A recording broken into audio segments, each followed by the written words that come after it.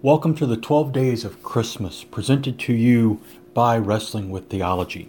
I hope that these devotions help focus you again on our Savior as we celebrate the season of His birth. So now faith, hope, and love abide, these three, but the greatest of these is love, 1 Corinthians 13:13.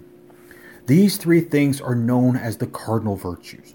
After everything else is destroyed when Jesus returns to create the new heavens and the new earth, only these three things will remain from this world. Why only these three? Because these three are what makes life in this fallen, sinful world bearable. We can only survive this world with any sort of sanity through faith in the love that gives us hope. Hope does not put us to shame because God's love has been poured into our hearts through the Holy Spirit who has been given to us, Romans 5:5. We hope for the world to come because we believe the promises that have been given to us about it. We believe these promises because God has given them to us in His love. He loved us by sending Jesus to die on the cross for the forgiveness of our sins. Greater love has no one than this, that someone laid down his life for his friends. John 15:13. Jesus has laid down His life for us, showing His undying love for us sinners. Therefore, love is the greatest virtue because it is the foundation of everything else. Nothing would exist had it not been for God's love.